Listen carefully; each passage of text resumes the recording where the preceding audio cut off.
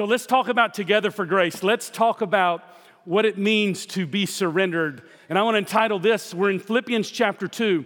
And I want to just remember the context is king. This is a game changer today. This is a game changer. There's moments in our life where we can look back and say, you know, that was a game changer for me. So when I think about the context of Philippians chapter 2, it's all about relationships. And it talks about Jesus being the greatest servant. And Paul said, I'm a drink offering. I'm pouring myself out as a drink offering. I want you to get this picture. So they would sacrifice on the altar. There would be liquid that would be poured as a drink offering. That liquid would come up in smoke as it would burn at the sacrifice. And what Paul was saying is he was pouring his life out as a drink offering. He was saying, my life is dispensable. Listen carefully. He said, my life is dispensable because whether I die or whether I live, it's for Christ and it's for others. Remember, we've been fishing some coves. Here's another way to put it. We fished the cove of chapter 1 where Christ is my life. Chapter 2, we're fishing the cove of Christ is my attitude, which has everything to do with relationships. And because my relationships have everything to do with Christ, then my attitude flows out of my relationship with Christ and my relationship with one another. And so Paul talks about working out what God has worked in you. He talked about working out your salvation, not for it, it's a gift, but working it out. So he's saying, I'm asking God to pour out of me what he's poured into me. I'm asking God to work out of me what he's worked into me. That's what the message of grace is. So Philippians chapter 2, verses 19 through 24, this is a game changer. It's a game changer. And most commentaries and most resources, they skip chapter 2, 14 all the way to the end of the chapter because they want to get to chapter 3 and talk about things in chapter 3. But God's word is all of it is important.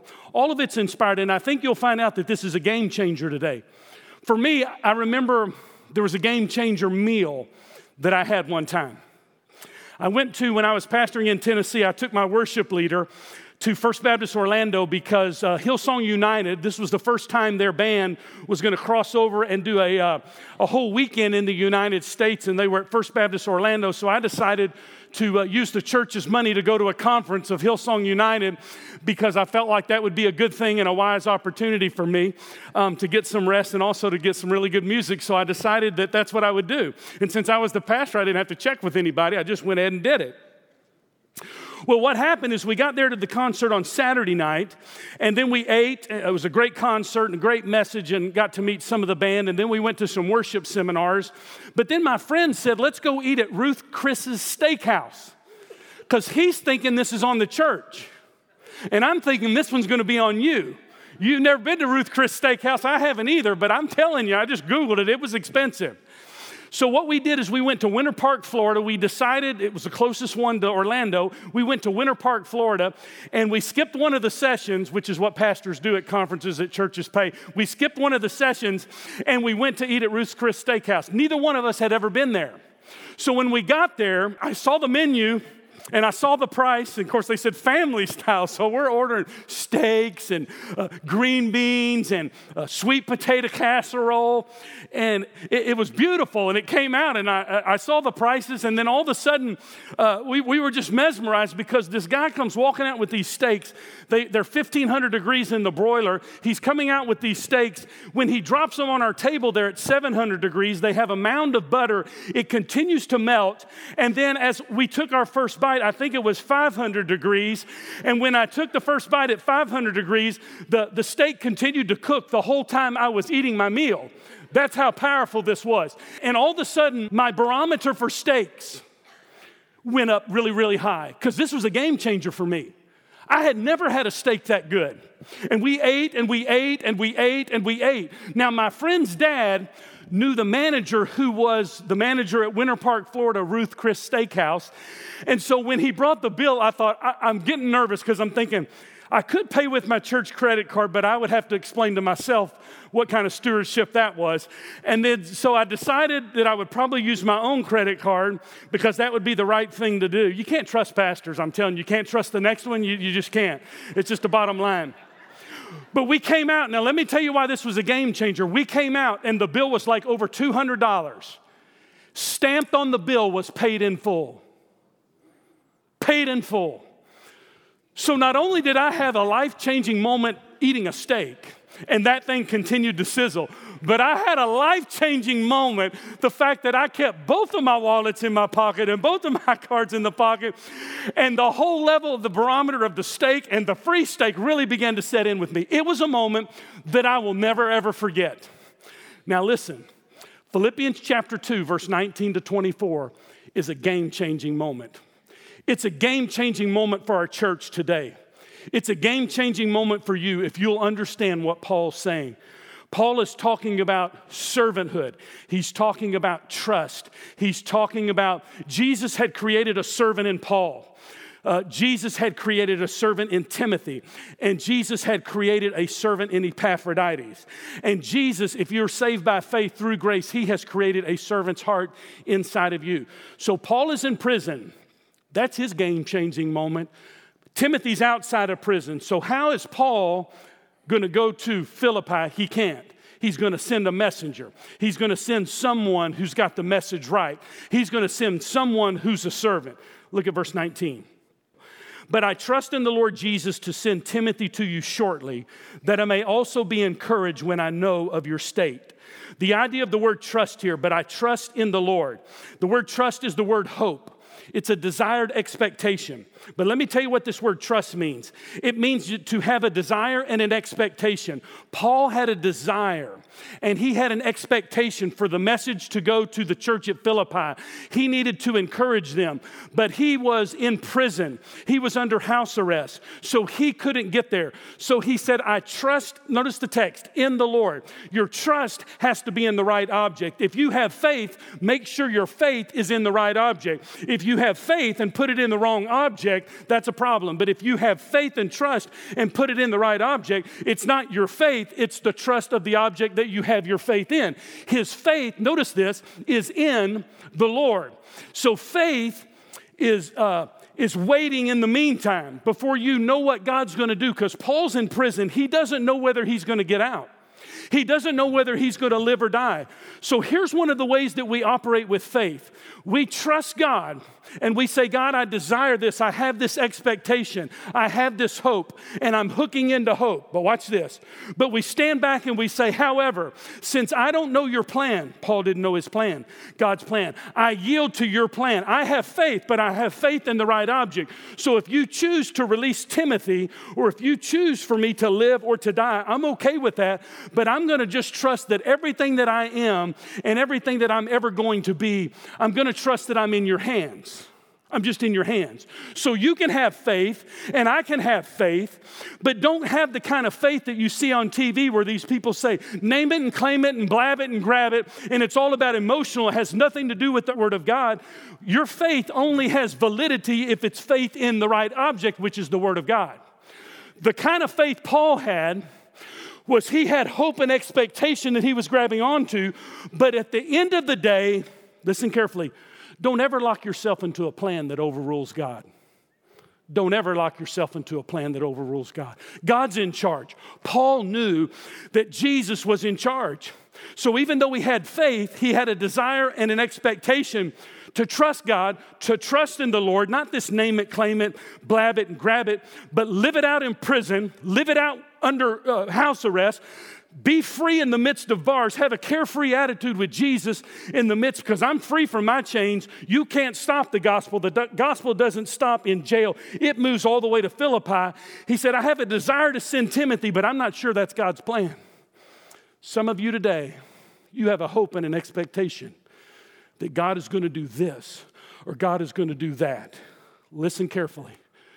You may have that expectation and have that hope, but bow before Him, and whatever He chooses to do is still good in your life. He's God. It's in His hands, not your hands. And when it's in our hands, we can control it. When it's in His hands, we let it go. We trust God's plan. We trust God's purpose. Many are the plans in a man's heart, but it's the Lord who directs the steps. Some of you are in a job that you're hoping to get another job, and you're looking toward the other job. You have hope and expectation that you don't have to live in this job forever. Listen to me. Rather than looking at the hope and expectation of having this job, why don't you ask God to bless you and be a blessing in this job to the people that are around you 24/7? That's having hope and faith in the midst of your situation to say, God, if you leave me here, you must have purpose in my life. So Paul didn't know whether he was going to be able to release Timothy or if that was God's plan. Because here's the thing, God's world is bigger than our world. God's ways are bigger than our ways. And God's word is clearer than our word. So we have to trust him. Paul says, but I trust in the Lord to send Timothy to you shortly, that I might be encouraged when I know of your state. So don't lock yourself into a plan that overrules God.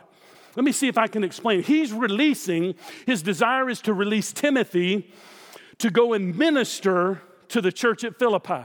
That's what his hope and expectation is. However, at the end of the day, he doesn't lock himself into a plan that is his. He locks himself to a plan that is God's. A baseball in my hand, I've told you this before, is worth $5. But a baseball in Garrett Cole's hand, $242 million, right? Maybe more than that. A basketball in my hands, or Patrick's hands, Patrick's hands, basketball would be worth more. In my hands, a basketball is worth $10. But in LeBron James' hand, a basketball is worth a whole lot more. It depends on whose hands it's in. So think about the hands that you're in. If you're in God's hands, if by faith you've trusted Jesus, and if you're living in the hope and expectation of being in his hands, you're in the best hands. So you can trust the dependency of God in the midst of your situation. And even though you have hope for something to change, you realize that God has already changed you in your situation so you can live at peace and joy in the midst of a difficult situation like Paul did, because you can be an encourager while you're in prison. And if God releases Timothy to go to Philippi, he can be an encourager because the encouraging spirit lives in both. Jesus created a servant and an encourager in both of them. So don't lock yourself into a position that overrules God. Let's see if I can explain it like this way.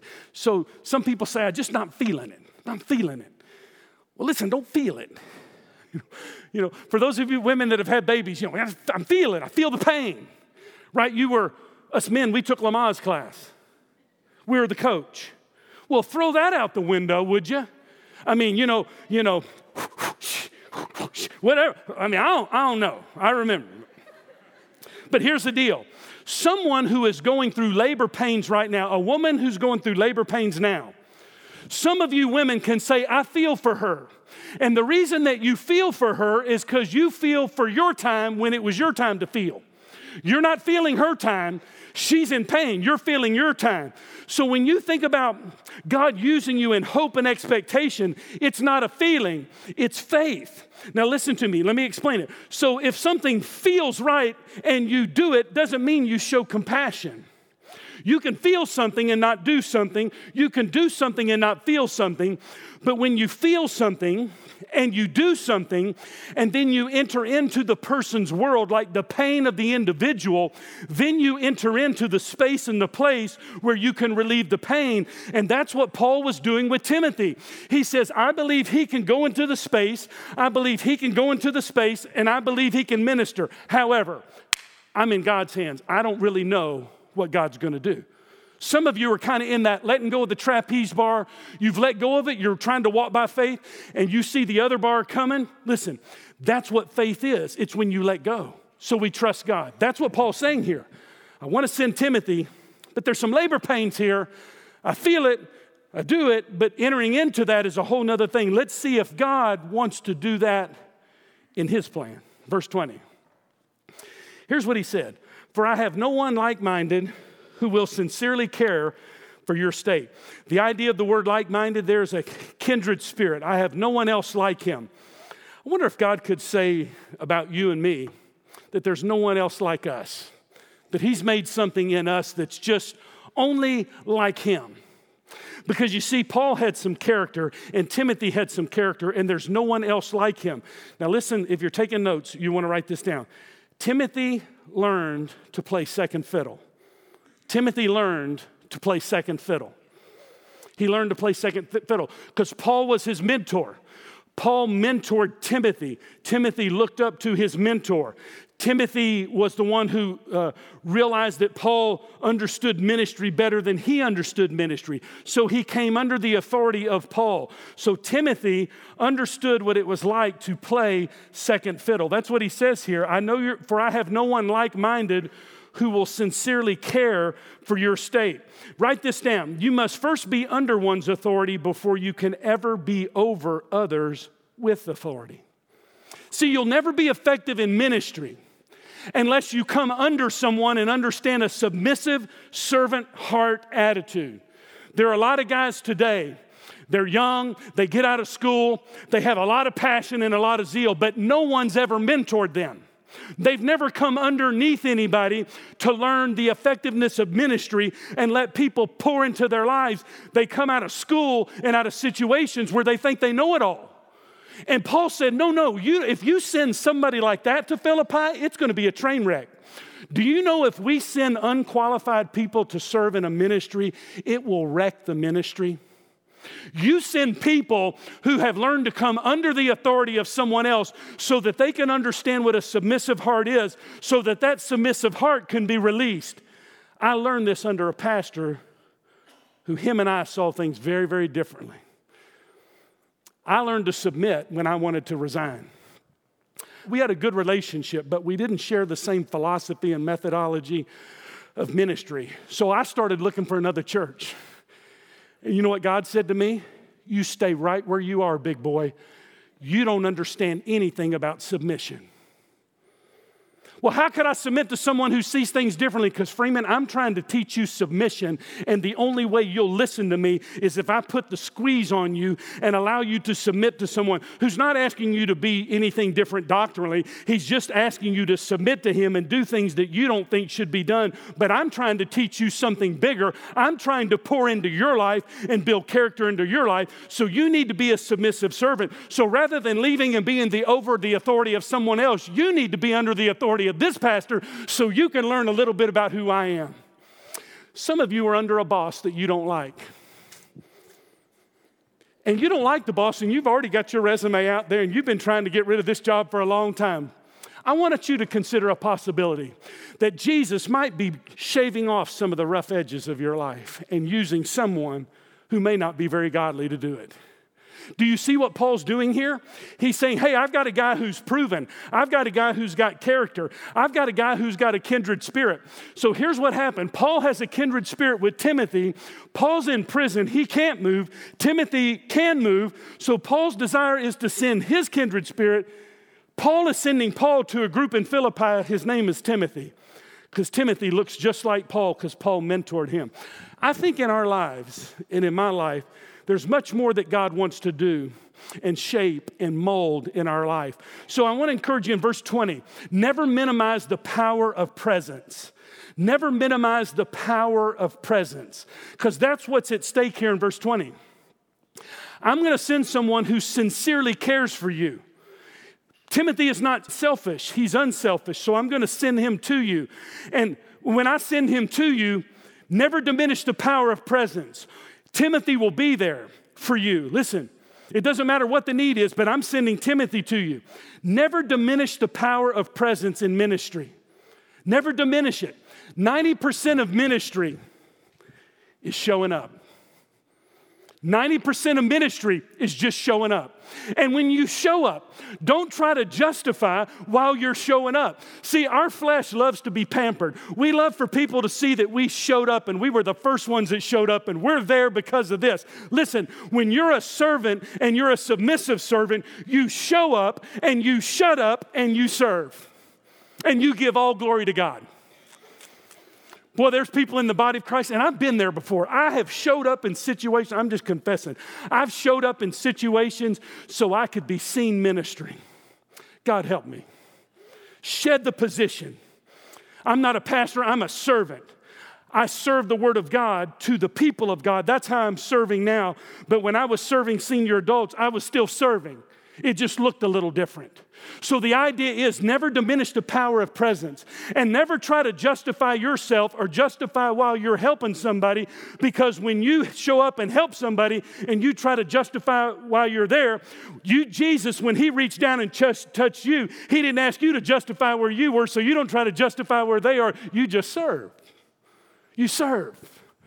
That's what he's doing here. Verse 20, I have no one that's like-minded, who sincerely cares for you. I'm going to say this. There are pastors that love to preach, but they don't care about their people. There are. I can let you listen to some great orators. Man, they can preach the lights down, the house down, but they don't love their people. I would rather be accused of a sorry, lousy speaker and love people than to preach the Word of God and not live it in my congregation and love people. Thankfully, we had a model here of a man who loved for 53 years. Yeah, he loved to preach, but he loved the people he preached to. And I want you to say, I'm guilty too. I love to preach, but I love the people I preach to more than I love to preach. I'll spend time with any of you. You call me, you let me know. I'm in this thing with you. I don't have a corner. I'm a servant just like you are. But that's what Paul's saying. I want to send somebody who's got a servant's heart. And you don't send somebody, you send somebody who's already serving. See, what we do in churches is we like to say, here's the need, so let's get somebody to fill the need. No, you get someone who's already serving over here, and if they're serving over here, they'll be faithful over here. They're not going to be faithful as you present the need and they're not serving. Do you know why people get more put on them here? Because they're already serving. You know the people that we come to and say, hey, you want to serve on this team? Oh, yeah. And I'll go, no, you're on 5 different teams. Don't say. The reason they say yes, they get energy out of serving. And some people that we approach all the time, no, I'm too busy. Too busy for what? This is kingdom work. It takes all of us. Here's the text. Here's what it says. Here's what was happening in Philippi. For all seek their own, not the things which are of Jesus Christ. So evidently in Philippi, there were these pastors and preachers that were going around, and they had their own agenda. They had their own purpose. They wanted to exalt themselves. They wanted to lift up themselves. So what Paul was saying is, listen, I've got a guy in Timothy. He doesn't seek his own. He seeks the things of God. And that's what we want to do here. We want to see that God uses us to seek the things of God. So we don't build our own kingdoms. We shed our position. We pick up the towel. We're willing to serve. We're willing to bless people who have hurt us and betrayed us, because that's the call on our lives. We don't seek our own interest. If you seek your own interest, listen to me, it is a great sin to seek your own interest. Your flesh and my flesh loves to be pampered, but flesh is all that we are apart from Jesus. Jesus deposits a spirit of servanthood in our lives, and people that are in it for themselves, whether it's the ministry or anything else, are a cancer in the body of Christ. They're a cancer, and they need to be cut out. You see, I'm fair-skinned. I've told you this. I got cut right here the other day. Stitches and all. My dermatologist called me and she said, based on the biopsy, you've got cancer. I said, what are my skin cancer? What are my options? She said, I can burn and scrape it, but I'll never know if I get all the cancer out. That was a red flag. And then I said, what's the other option? She said, I cut you about that long, cut you right there, cut you, open it up, and you'll feel me scraping. But I can make sure I get all the cancer out of the margins, and I'll send it off to confirm it. I said, I'll take option number 2. Because I don't want to know if you scrape and burn all this time and you don't get it. Listen, in the body of Christ, people that seek their own interests, that want to be seen for their service, that want to be put up for their own glorification. God says in Isaiah 43:8, I will share my glory with no man. That includes all of us in here. So if we are selfish, if we are a self-serving body, if we are people that want to look at and say, look at me, build me up, tell me how great I am, pamper my flesh, make me feel good, tell me what I really want to hear, that is selfish and that is sinful, and it's a great sin in the body of Christ to serve with a selfish motive, because those of us who Jesus has created a servant's heart in, we serve him and we are submissive to him, and when we are, people don't see us, they see Jesus in us. That's a servant, and that's what we want. That's what we want the body of Christ to be. So it's a great sin to try to have things done for yourself, to point to yourself how great you are. You're not that great. Let me tell you something about Timothy. Here's what Timothy did. He just said yes to Jesus. That's all he did. Paul said, go to Thessalonica. Yes. Go to Ephesus. Yes. Go to Philippi. Yes. You know what God says to us? Serve. You know what our answer is? Yes. It's never no, Lord. It's always yes, Lord. So we continue to serve here in the body of Christ. And when you serve, and you serve, and you serve, and I serve, then all of our service is donning the towel of servanthood, and it's pointing to the one who is the greatest servant of all, who in Philippians chapter 2 voluntarily became obedient to the point of death on the cross. Why would we want to be selfish when the one who had everything in heaven came out of heaven and came down to us? And out of compulsion, he voluntarily served us. The Lord whom we love came and loved us. The Lord whom we serve came down and served us. That's servanthood. Paul says there's no one like Timothy who's like-minded in servanthood, and everybody around Rome is selfish, so I'm sending Timothy to you. It's a beautiful thing when you begin to serve. When you and I find our giftedness in serving, then we are really free on the inside. We're not serving to be okay with God. We're serving because we are already okay with God because of what Jesus has done. Look at the text. It gets better here. Here's what he says. But you know his proven character. See, this is the attitude of a servant. The attitude of a servant has character. But you know his proven character, that as a son with his father, he served with me in the gospel. The word proven character means Timothy proved himself. He was tested by fire. He suffered.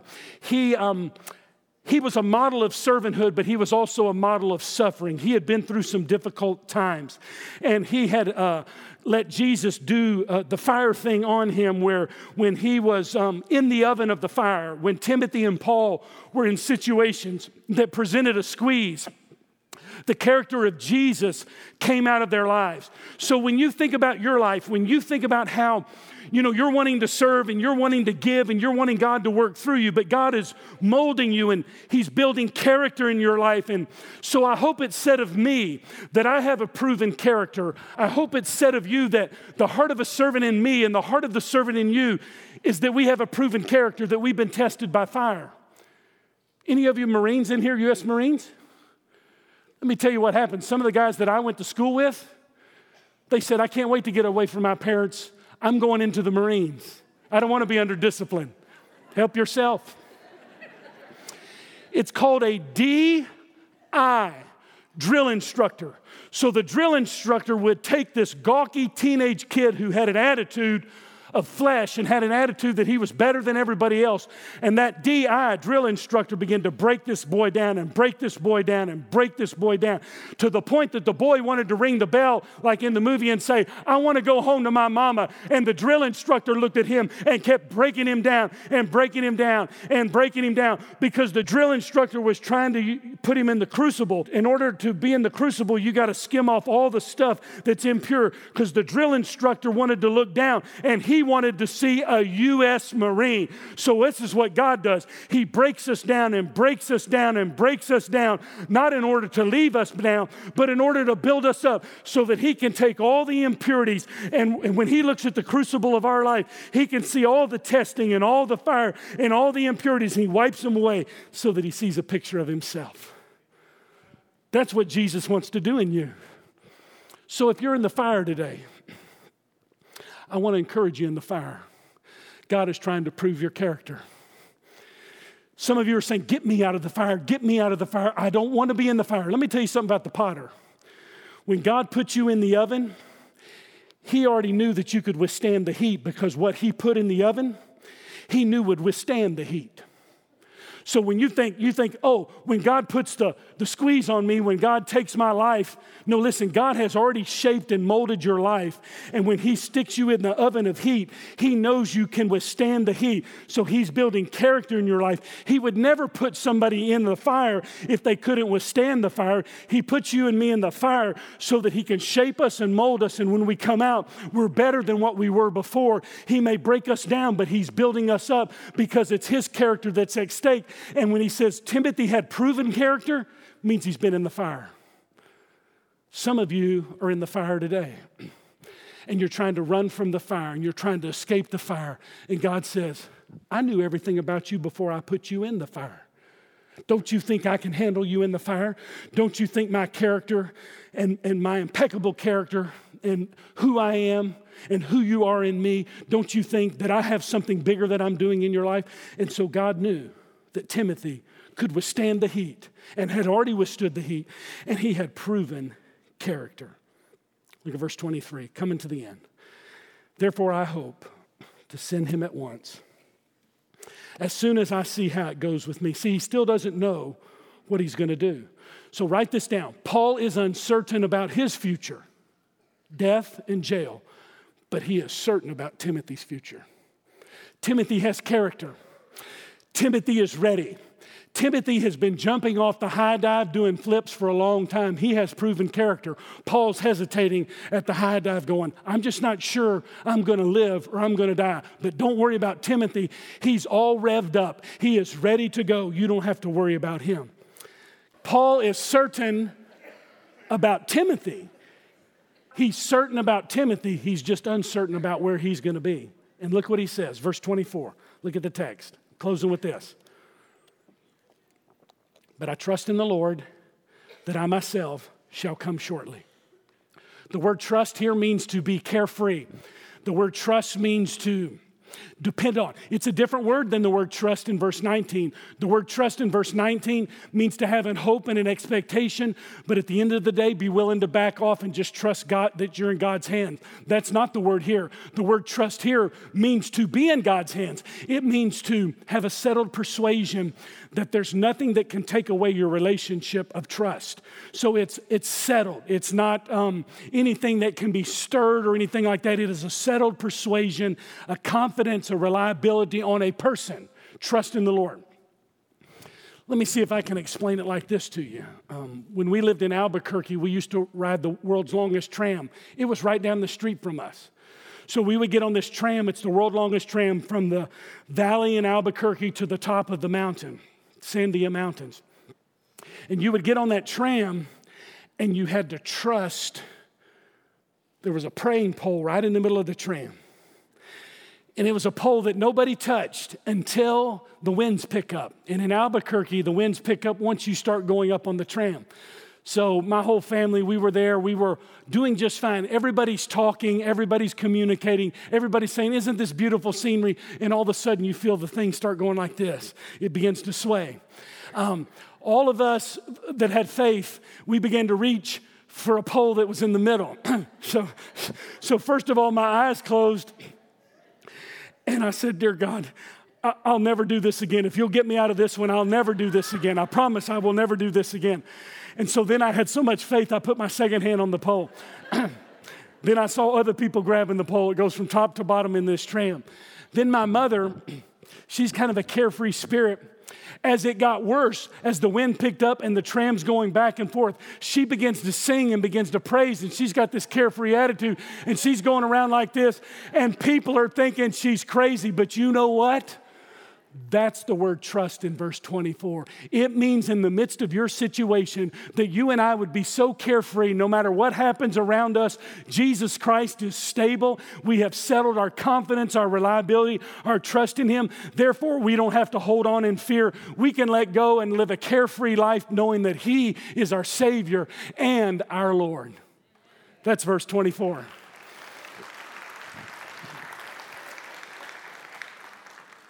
The text opens with trust, and the bookend to end verse 24 is trust. So let me close with this last story. I think it'll tie it all together. There was a stewardess that was flying, a flight attendant that was flying to Europe. She was able to get on the plane because part of the benefits for being a flight attendant for the airline is you can fly for free. You just have to wait for a seat to be available. So she got on the plane. And as she's flying first class on the plane, there was an emergency that took place on the plane. She remembered when they said, is there a flight attendant? Is there another flight attendant that can help us? She raised her hand to take care of the emergency because she was reminded, I'm on a plane and there is no cost to me to ride this plane. So therefore, there's no cost to me to serve while I'm riding on this plane. So at no cost to her, she rose her hand and said, I will help.